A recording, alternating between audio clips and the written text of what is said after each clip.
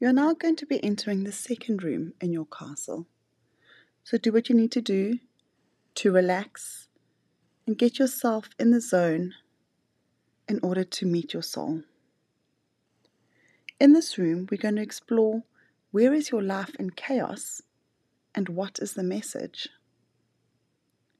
The preceding room was about your past. This room is concerned with chaos in your life now. Some chaos is more emotional and psychological than physical, some creative and dynamic, but it is always brewing somewhere. Some part of your life will always be in chaos. For that reason, this room may just become familiar to you.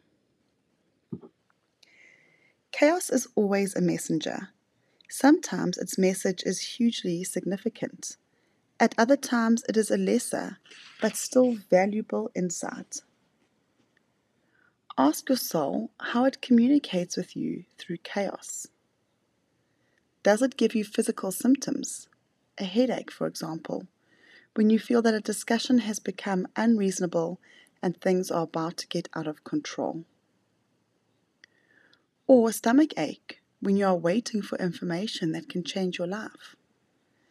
Potentially life-changing information is generally felt in the solar plexus. Do you get insomnia when you feel uncertain about what to do next? Your body has an intuitive radar. Listen, prepare, act. Sit quietly in a chair opposite your soul. What information are you receiving from your physical, emotional, and intuitive systems? What dreams and symbols are you receiving, and what do they mean? What changes are going on in your external life, and how do these changes reflect changes in your internal life?